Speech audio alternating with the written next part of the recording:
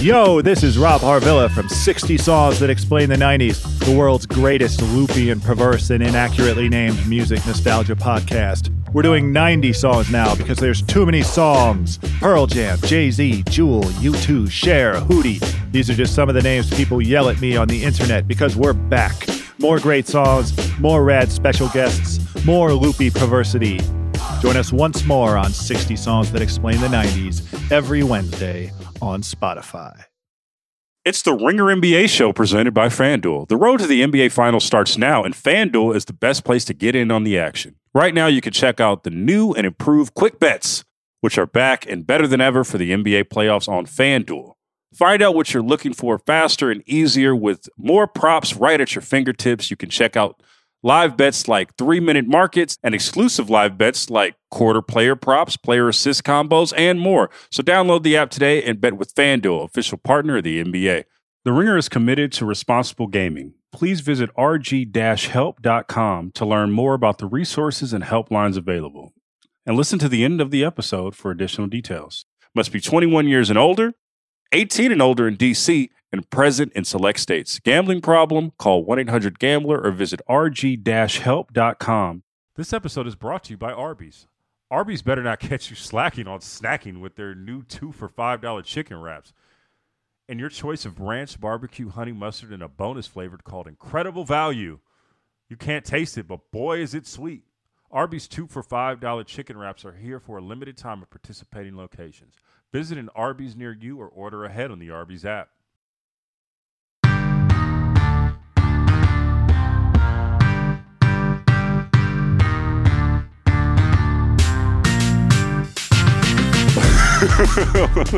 What's poppin'? Logan Murdoch here, Raja Bell there. Raja came on the program. He is a proponent of midday naps. How you feeling right now, Ra? You just got up. When you got on the Zoom, I thought that the West Coasters on the Mondays are usually the ones that are kind of getting back into gear and stuff, and then you come on the platform and you over here like, what's up? What's popping, Ron? How you doing? Yeah, no, I'm good. It wasn't midday. It was mid-morning, and I had taken my kids to school, and I was up last night just trying to catch up on some of those games. I don't get to watch them all live because some of them are hella late, so I went to sleep. And so I was up late catching some games that I hadn't caught the end of, and I was sitting around like, yo, I'm going to just take a little nap. And it's about an hour ago, little power nap. I woke up and I'm a little groggier than I thought I'd be. I thought it would be more like rejuvenating, and I'm just a little slow to it right now. That's all. I think I got a topic that will rejuvenate both of us today.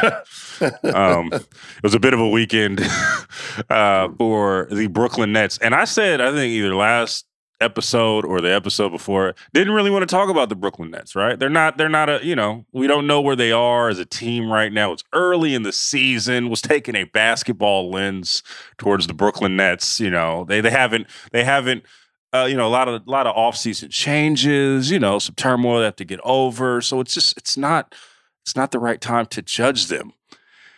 And then Kyrie, first he tweeted and then he stepped to the podium, Raja. First he tweeted a film with some anti-Semitic topics in it, and then he went played a game and he was asked about his tweet, which drew the ire of even the owner of his basketball team. And, so many groups. And then he went back and forth and all of these things.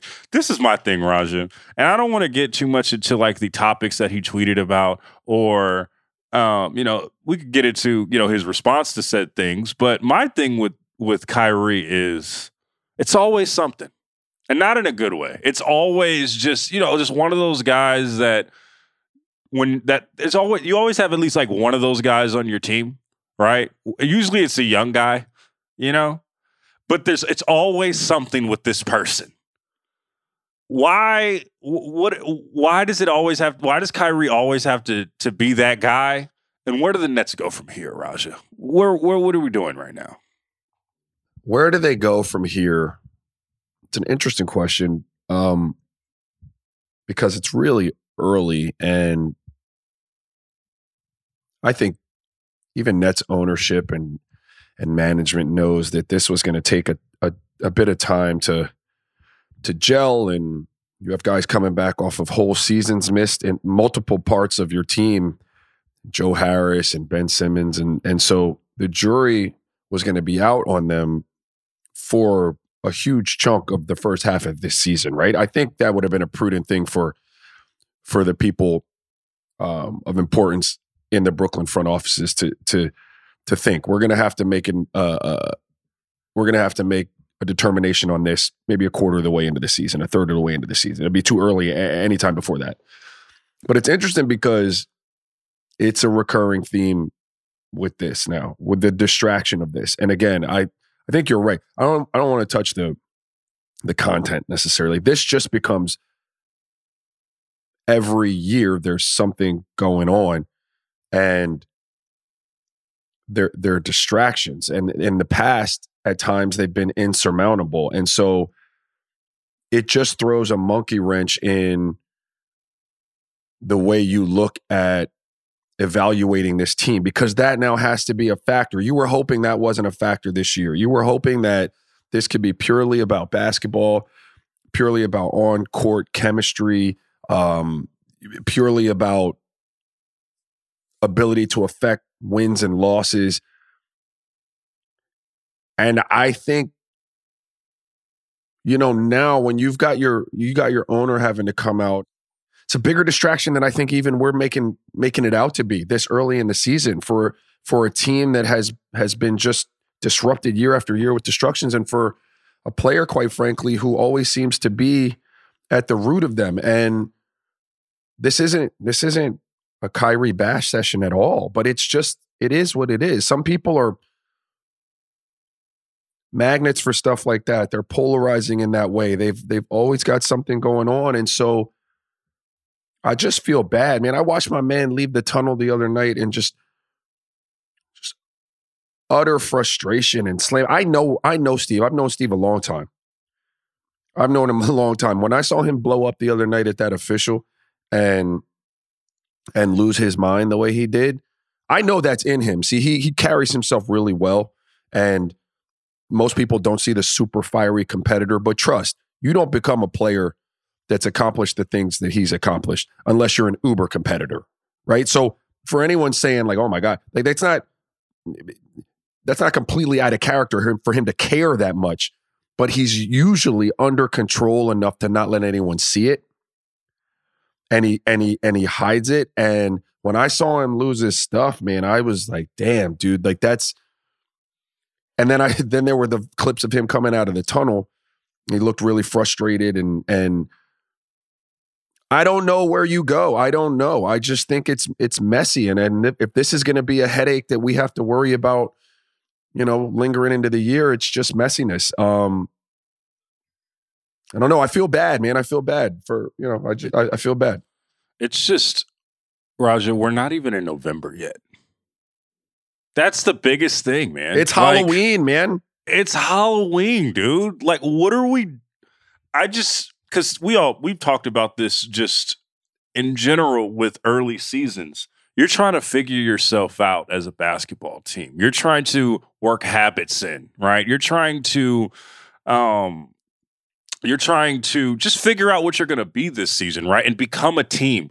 And I will say this, and it's not just what just happened with Kyrie just now as like the root of his issues with this team.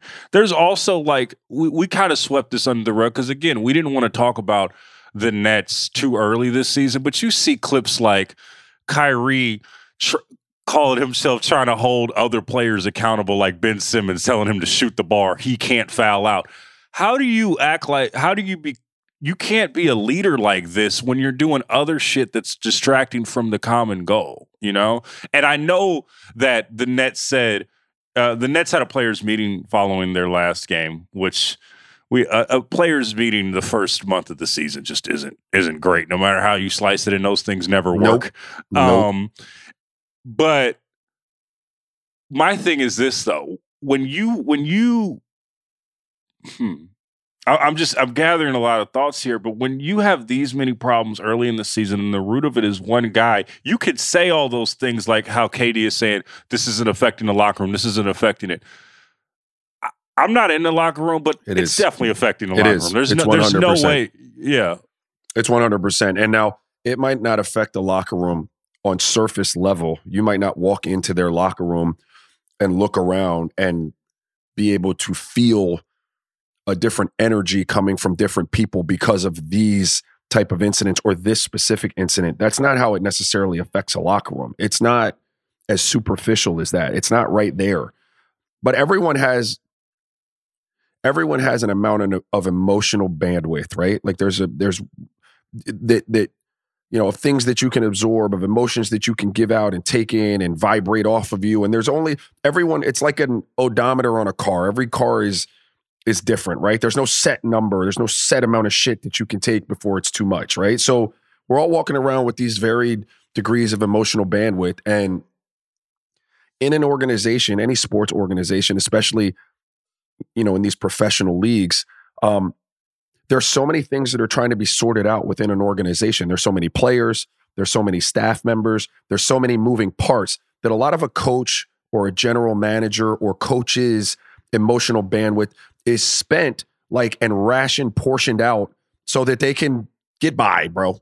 Man, I got 10% for Logan today. Hopefully his problems aren't And that's huge, just on right? an average team. Right. That's just on an average team. That's on an average team. And so I would make the case that in Brooklyn, because of where they are as a team in this process and coming off of last year, you've got more going on than normal that everyone is kind of expending emotional bandwidth on. And it's natural. It's nothing to point a finger at. There's no blame game going on with it. It's just the price of doing business, right? But when you have to now start spending some of that on situations like this and dealing with the fallout of this, and now we're rushing people to media sessions, and now we have to shut down media sessions, and now as a general manager, I got to call Steve in and say, hey, Steve, do you see what happened with Kyrie today? Kyrie and the media are into it again. Just be aware, if you're asked the question, here's how we want to approach that. If they ask X, Y, and Z, you shut that down. That's just taking emotional capital out. It's just draining me. Like, you're taking away bandwidth for shit that I could be using somewhere else more productively. And that's how it starts to affect the locker room. Can you dig what I'm saying? It puts people more on edge. It saps people. So now a normal, benign conversation between Steve Nash or any other coach or Sean Marks and any other player that would normally be like, hey, man, I don't want to really necessarily have this conversation with you right now, but I have more than enough in reserve to hold my tongue, let you bounce this off of me if you're unhappy, absorb it, come back to you in a rational way that would keep the ball moving forward. I can't now do that because I'm fried because of all the shit that I've been dealing with. And so now I lash back out at you. Yeah. Right? Like I didn't give you the response that would have been best for the team. And now a snowball effect has started, right? So now you're back in the locker room. Bear with me. And you're a little bit on edge because this conversation didn't go great, right? And and I approach you on some shit that you normally might be like, Raj, come on with that bullshit, man. Like we talk, but now you're fried, and so you lash out at me, and now you and I are beefing, and that's how it works. So you can't afford for all of these distractions to be creeping in and stealing emotional bandwidth, bro.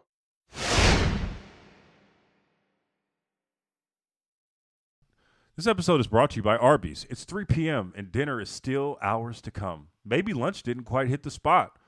That's where the new 2 for $5 chicken wraps from Arby's come in. Available in ranch, barbecue, and honey mustard. They're perfect for the afternoon snack attack or as an add-on to your meal. Arby's 2 for $5 chicken wraps are here for a limited time at participating locations. Visit an Arby's near you or order ahead on the Arby's app. This episode is supported by State Farm. Man, I remember when I first got into a car accident, it was pure frustration because I did not have State Farm. And now that I do have State Farm, it is an exclamation of pure joy. But the only words that you need to remember are, like a good neighbor, State Farm is there. State Farm has options to fit your unique insurance needs, meaning you can talk to your agent to choose the coverage you need, have coverage options to protect the things you value most, file a claim right on the State Farm mobile app, and even reach a real person when you need to talk to someone. Like a good neighbor, State Farm is there. Learn more at statefarm.com.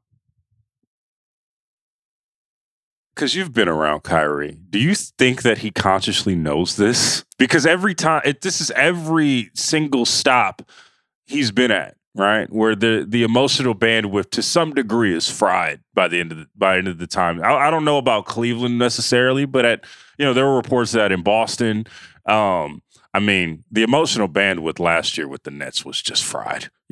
Just at that point. Do you think he consciously knows these things, that he's doing this? Or like, what is the cycle normally with Kyrie? Is it, I'm going to go I'm going to say some wild stuff. I'm going to reel it back, get my teammates back on my corner. Like, what is usually the cycle when Kyrie goes through, something like this? Kyrie is not a bad guy at all. You may or may not agree with some of his opinions or some of his theories or conspiracy theories, but at his heart, I don't believe him to be a bad dude. Kyrie is very Kyrie-centric. So does he do it on purpose, knowing that this is not really, but he doesn't really care, if that makes sense. So he's just going to do what he wants to do when he wants to do it without any real concern for what it's going to do to the team. And this is leadership. And this is why he didn't really affect emotional bandwidth in Cleveland that way, because LeBron, and this is what LeBron doesn't get credit for enough, LeBron makes sure that everything is in line. All people are in line with LeBron's vision and LeBron's culture. So, there's not a whole ton of a lot of things outside of the scope of playing basketball that coaches have to deal with, that general managers have to deal with. Sure, they got to figure out the player situation. Are we trading, so on and so forth. But you rarely get a ton of distractions. Like that's what Westbrook's kind of unique in that regard. LeBron usually has people kind of on the same page with him, and he handles that. And Kyrie was like that, because when you have LeBron, who if a young Kyrie is going to defer to anyone and be in line for anyone, who's it going to be? It's going to be LeBron. It's going to be LeBron. And so to some degree he was. And then he began to kind of outgrow that, right? In his mind. And that's when he started wanting to leave, but he's not a leader.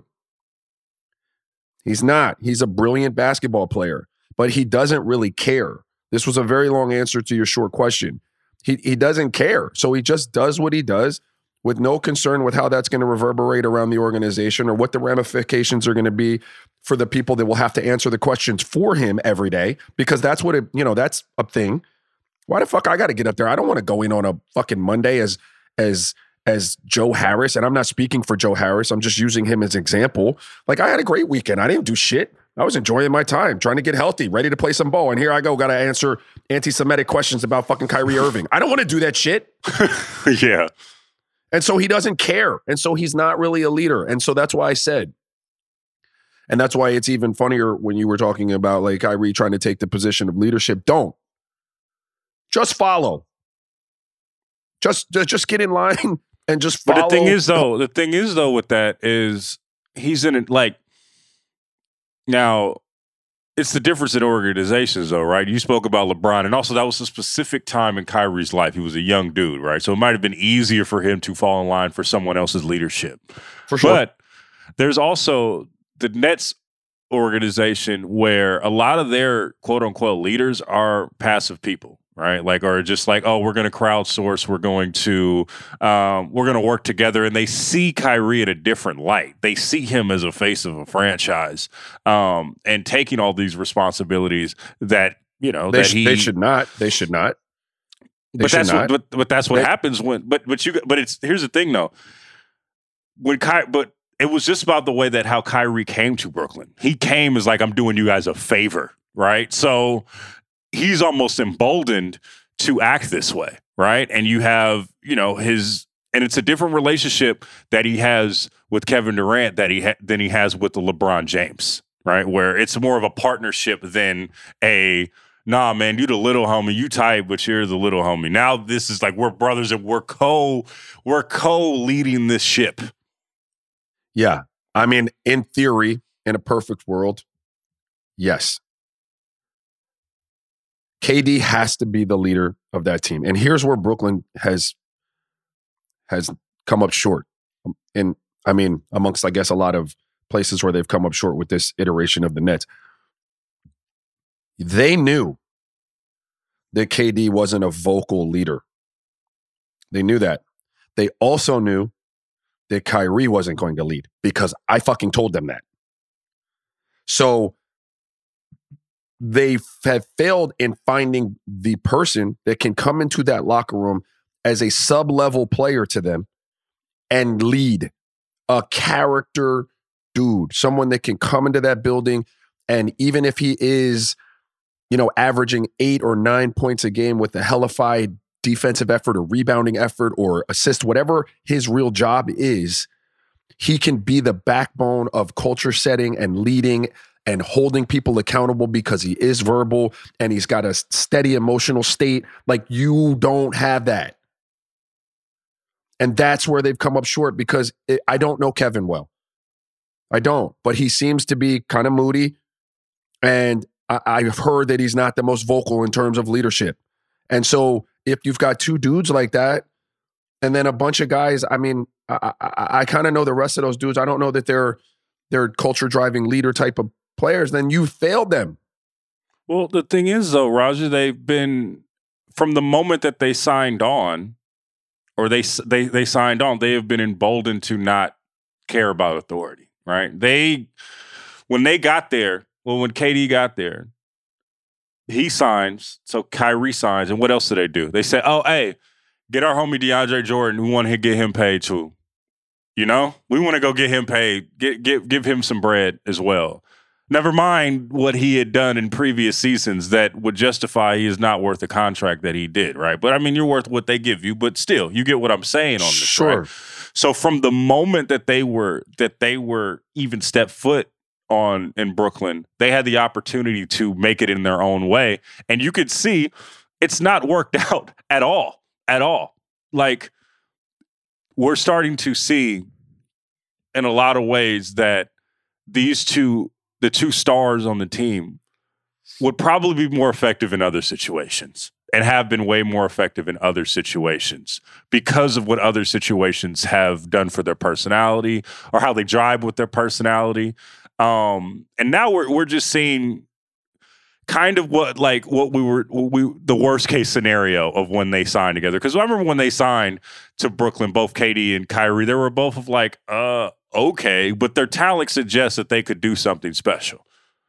But when you kind of layer it back, this thing never really had a chance in hindsight, right? Like it never really had a chance because you emboldened two players to make it in their own light, and it's not a partnership. This was never a partnership, and it's pretty sad when you look at how it's come because no one is winning in this scenario.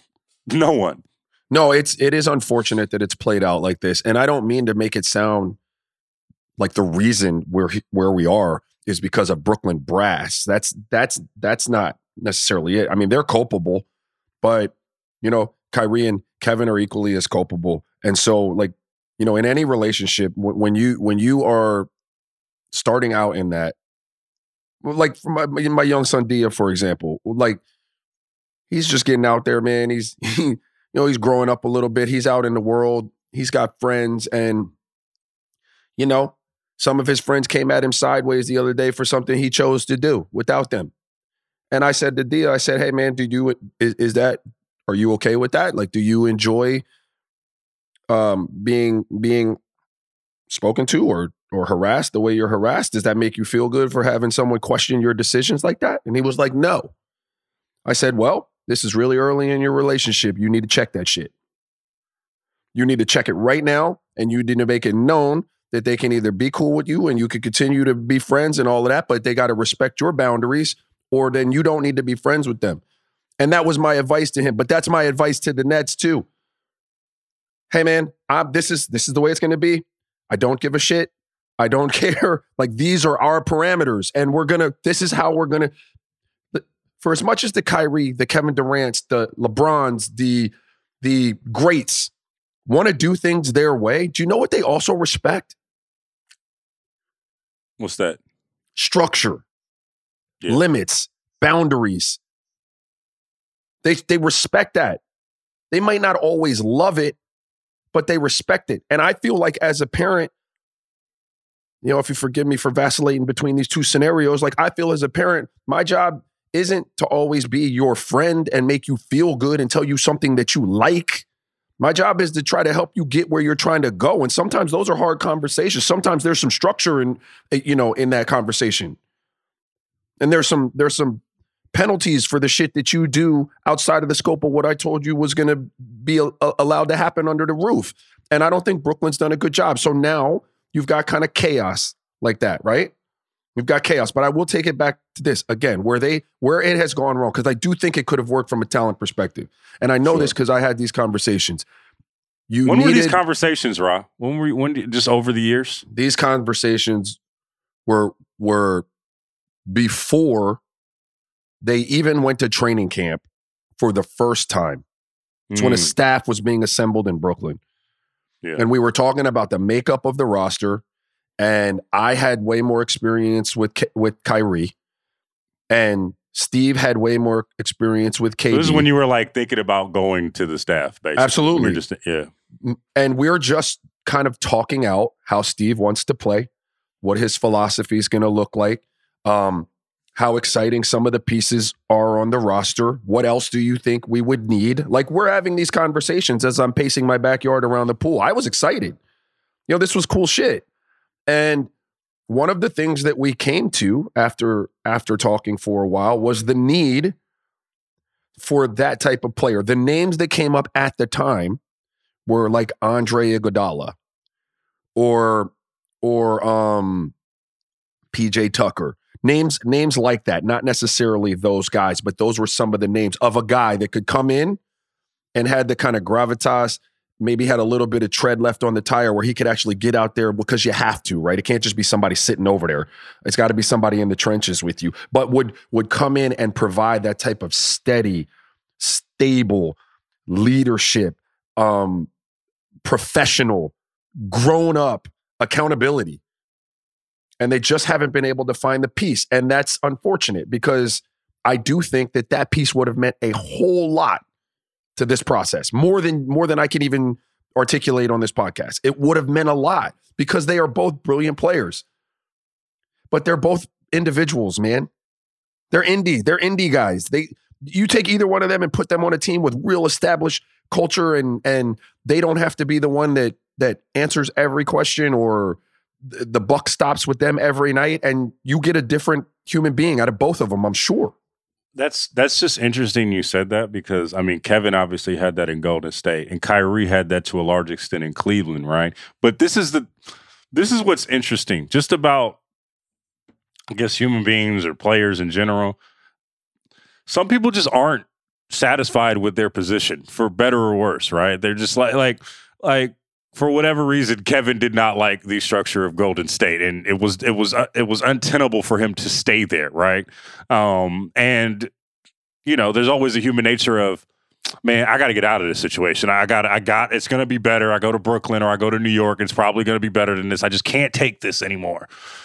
And then, or Kyrie thinking, because I don't think I've ever seen LeBron just say, this is probably the only time where I've ever seen LeBron say, I guess he's saying this now with Anthony Davis. This is not happening. But, like, I'm giving you the franchise. I want to see you take this and make this into your own vision. I think that's what LeBron was saying to Kyrie. It just didn't work out that way. But I've never seen LeBron do that, right? And then he goes like, no, I can't do this anymore. I can't be under this, and I need to go somewhere else, right? Goes to Boston and then comes here. Are we just seeing another example of the grass is just not always greener? Yeah, that's exactly what that is. And we all humans go through that transition of being a son or a daughter or a nephew or a niece or a whatever, and growing and getting older and feeling like, hey, I could take on more of this responsibility and I can handle some of these things. And that's healthy too. Yeah, it's healthy. Yeah, for sure. Let me help you. Some of these bills now are mine to pay. Like, let me carry more of my weight around the house as I grow up and do some things for mom and dad. And then, you get out of school and you got a job, and now, the dynamic shifts. What happened with me and my dad, where it's more, my dad and we're both grown men now. And then there comes a point where, I'm younger, my dad's older. Like, there's still real reverence, and I love my dad. My dad is my everything, man. But more of the stuff kind of revolves around our family now because we're the younger family, Yeah. And so that happens. But when you are in the younger stages, in the development stages, and you have a really solid person, and thankfully my dad was that and my mom was that for me, and I'm sure you had that as well. But when you have those figures, you have to do everything you can to learn from them. Mm-hmm. And you have to learn those lessons and take the things that you like about it and maybe change the things that you don't like about it, and be always tinkering with what you're going to be when you get the helm. And I don't think Kyrie really did that in underneath LeBron. And so he was just ready to jump ship. Was he just always ready to jump ship, you think? I don't know, because I didn't have those conversations, in fairness to Kyrie. But if, I always talk about what the Aaron McKees and the Eric Snows and the Dikembe Mutombos and the Michael Finleys and the Nick Van Exels and the George Lynches and the Popeye Jones and the Avery Johnsons, what they did for me, teaching me how to be a pro. I watched them. Mm-hmm. I studied that. Now, my game wasn't going to look like theirs. I mean, I was a different person. And I would fail in some regards and succeed in other regards in imitating them. But how to be a pro is what I was trying to figure out. How does a kid who was never, ever given shit in terms of an accolade on a basketball court, how does he figure out how to be a 10-year NBA pro? How can I make this work? And so I made it my mission to watch those dudes and figure that shit out. Yeah. And I don't think he did that. I don't think he said, God, I might have the best leader and the best culture driver in ever. Yeah. And let me soak all of this in. And so then when I am ready to have my own team, I hit the floor. It doesn't look like he did that. Yeah. We can go out. I'm sure we'll have a lot more this season to talk about Kyrie, but I do want to put a bow on it for today. If you're the Brooklyn Nets right now. Can I just say something though, just before you go? Go ahead. Yeah, go Again, ahead. because this was Kyrie centric and everything like that. There's no general beef with Kyrie. Again, I think he's a solid human being. We're talking about leadership. When you get put in the big boy seat of an organization, there are things that you have to provide in order for that organization to reach its goals. And in that context, I stand by everything I just said.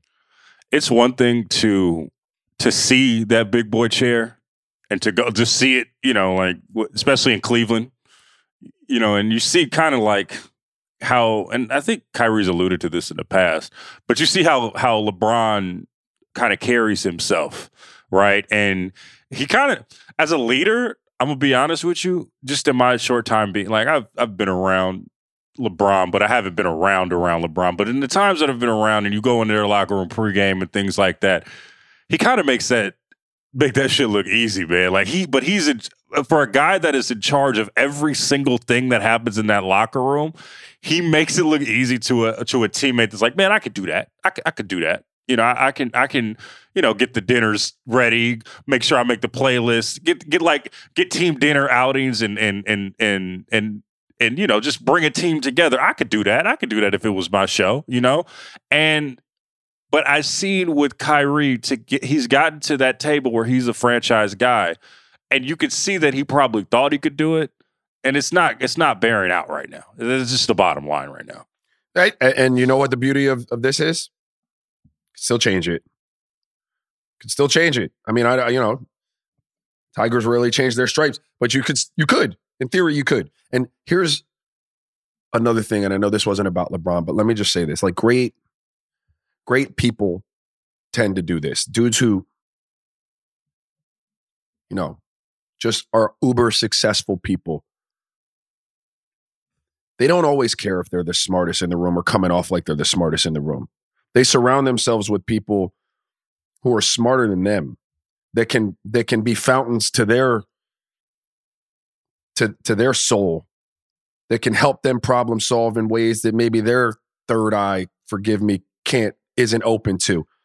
And then you empower and you trust them. And so I've always said that I'm a LeBron fan on the court. I love everything he does, but I'm more of a fan of the way he moves off the court with his brain trust. And sometimes they get, a bad rap for manipulating things and stuff like that. But like that in and of itself is brilliant. Being able to move pieces around the chessboard of an NBA that players, especially young black men, have never ever been historically able to do. That's a win. And so he's surrounded himself with really, really smart, laser focused people that help him and help take a lot of back to this emotional bandwidth off of him, because they're able to handle some of that stuff, and he can drive in his lane. Yeah. And he can handle all the stuff that falls under his umbrella. And so I just think he's special in that. And I think aside from the basketball part, when he leaves and he's done, I think in terms of leadership, I mean, people are going to miss that. You're going to look back and be like, Jesus, we didn't appreciate that. Yeah, for sure. I do want to put a bow on this. Shout out to LeBron, but I want to put a bow on this Nets situation. I have a question, real question, because I have what I would do in this situation, but I want to get your take first. If you're the Brooklyn Nets front office at this point of the season, we only have one win. I think they're like 1-5. They play the Pacers tonight. Do you just consider, I'm just going to trade both of these guys and just get on with it and get picks or get what I got to get and just cut bait? We've proven that we are a front office who can win with less talent and just start over. No. Do you? No? Okay. I don't, because you didn't prove that with this iteration of your organization. There's so many things that have changed in that building. You had different people at the top. You had different people. So no, I wouldn't. I mean, at this point, I would again still see what we look like in 15 more games. 12, 15 more games. I want to know what we're going to look like before I start doing anything like that. I don't know. What about you, bro? What's your thought? I mean, I'm of the mind that you might want to just. I think you should cut bait. I do. You think what? Because Sorry? I think you should cut bait. Because I don't think that. I mean, you might be a little bit more optimistic than I am, but I don't think that this is getting any better anytime soon. I mean, like I said, we're not even in November yet. We've already had the offseason. An offseason from hell if you're a front office. You had these trade requests and all these things going on. You try to make it happen in the first few weeks of the season. And you're trying to do it on the low, and then this thing happens over the weekend. It's the biggest story in the NBA, and nothing from the past suggests that this is going to continue to work. There's nothing. I can't argue. I can't argue with anything. There's nothing. It's just like, you know what I'm saying? It's just like when you're about to, this has all the makings of when you're about to break up with your partner or something like that, and there's those little times where you keep convincing yourself that it's going to be okay and it's going to do good, and everyone else sees that the writing is on the wall, and you just break up with shorty. You know what I'm saying? That's what this seems like, and I just feel like what are you going to know in a month that you don't already know now? Yeah, you're not going to give Kyrie an extension after all of these things that are happening. Kevin's already said that he already has expressed that he would want to trade at some point. What are we doing? I just don't see a path to success under the current iteration of what's going on right now.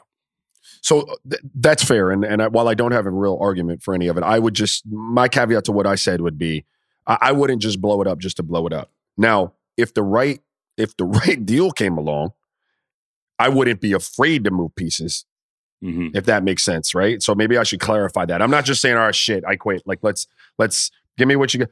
If you step to me correct with something that makes a lot of sense for my franchise, I would not be afraid if I were Brooklyn. But I wouldn't be out there. I think there's time. I don't think you have to do that. Man, it's tough times in Brooklyn, man. All the Brooklyn fans, man, we feel for you, dog. Let's take a quick break. We're going to talk about a success story in the Eastern Conference. This episode is brought to you by Visible Wireless. Want a wireless provider that always brings its A game? Switch to Visible, the wireless company that makes wireless visible.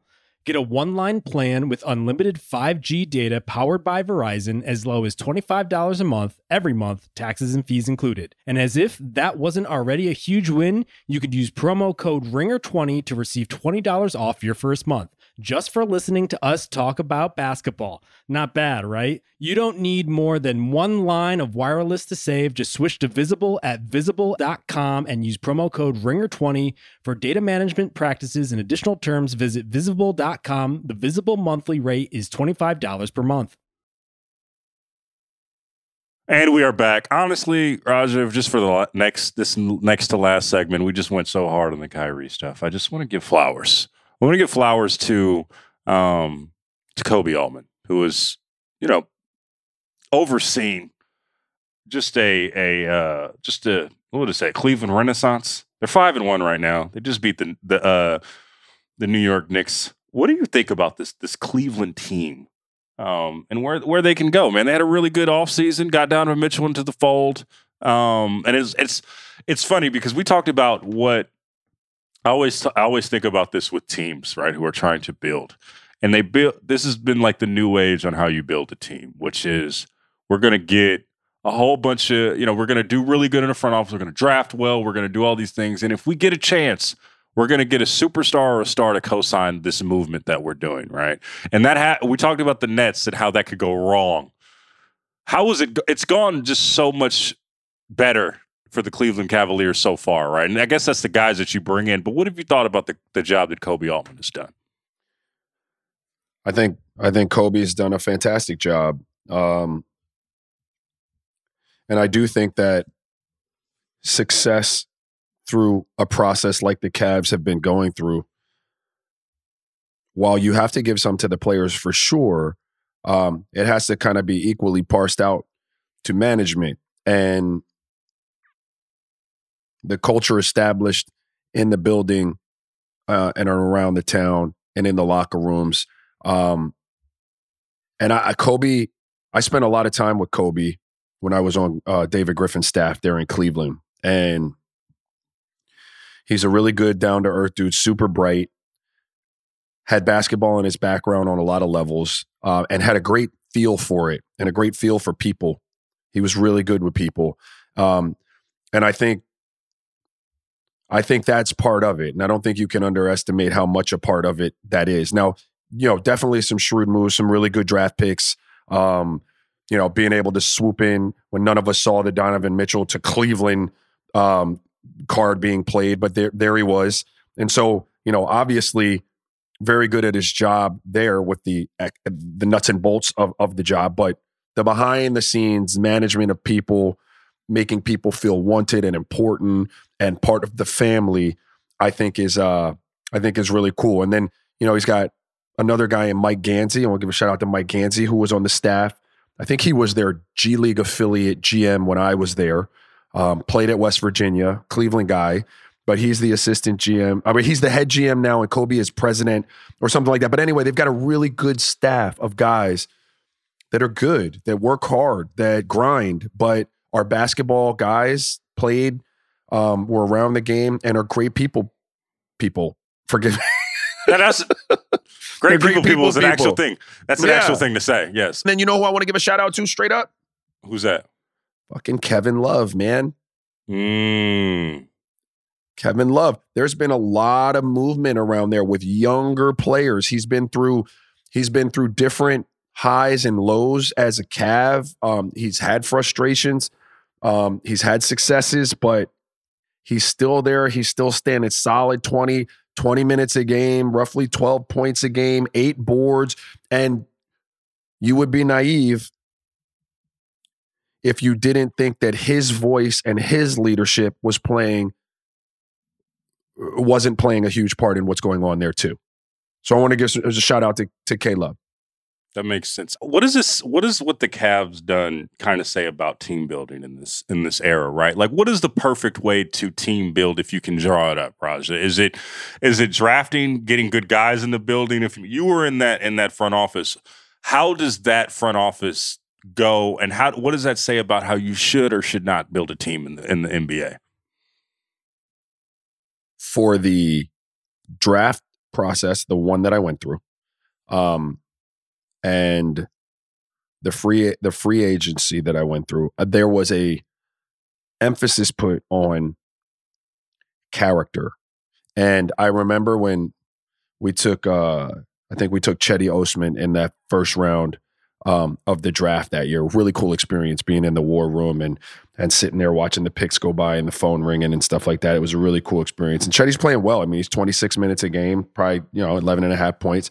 But I remember, I think Chico Averbuck was maybe the scout that was on the European trail. Trent Redden was out there too, but it wasn't just all about who he was as a player, and there was a lot that went into it in terms of the dive into his personal, the backstory on who he was, the touching base with all the people around the club that he was playing for, and they felt really comfortable with him. And so I guess, and I don't get paid to do this anymore. I didn't stay long enough to really learn how to do it, but I would guess getting the proportions right of good player to good person is really, really important.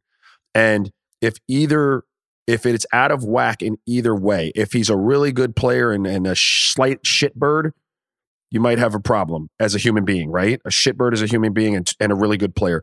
Or if he's not a great player, but he's just a great dude, you could be in trouble too. So you've got to get that recipe right. And way too often in the NBA, you see people take this swing at the tantalizing talent and disregard the human being that you're getting and what that human being brings into your locker room. And you rarely ever see the other one. I mean, people don't miss on, hey, great guy. Well, they become coaches. We're gonna throw a bag at the great guy. They become coaches, Roger. Right. Fair. But a lot of people miss on, man, this guy can really play. And so we're going to sweep some of this stuff under the rug. And yeah, you might get away with it sometimes, but it doesn't always work. And I think Cleveland gets that right more often than not. They find guys that have that equal parts great player or just really solid player in whatever you're asking them to do and really good dude. I mean, we always, whenever, and I know we can end on this, but I think that's a lesson. We always get tantalized with the star, with all that, because we just want a quick fix. We want to just get the franchise on the right path, so we get the tantalizing talent. And you forget, you need the whole package, man. You need solid dudes in the locker room, bro. Right. That's when life. You have 2 stars. Yes, because you don't want to go straight up. You want to go just to. I don't know what I'm saying, but you want to just a steady rise, just continually throughout. You don't want to just go up and then crash and burn and go down. Yeah, but and even in your world, like when you're a young buck, like my mom used to tell me, man, it's not all about the outside. You got to figure out what's inside. Like that's superficial stuff, you're looking for quality and substance. You're looking for equal parts, right? Of outside and inside. That's what you're looking for. Don't fall for that. Hey, because Raja, a lot of motherfuckers be outside too much and it fucks them up. Yeah. They don't have balance in their life. Because well, come out. Kobe and the Cavs got good balance, my boy.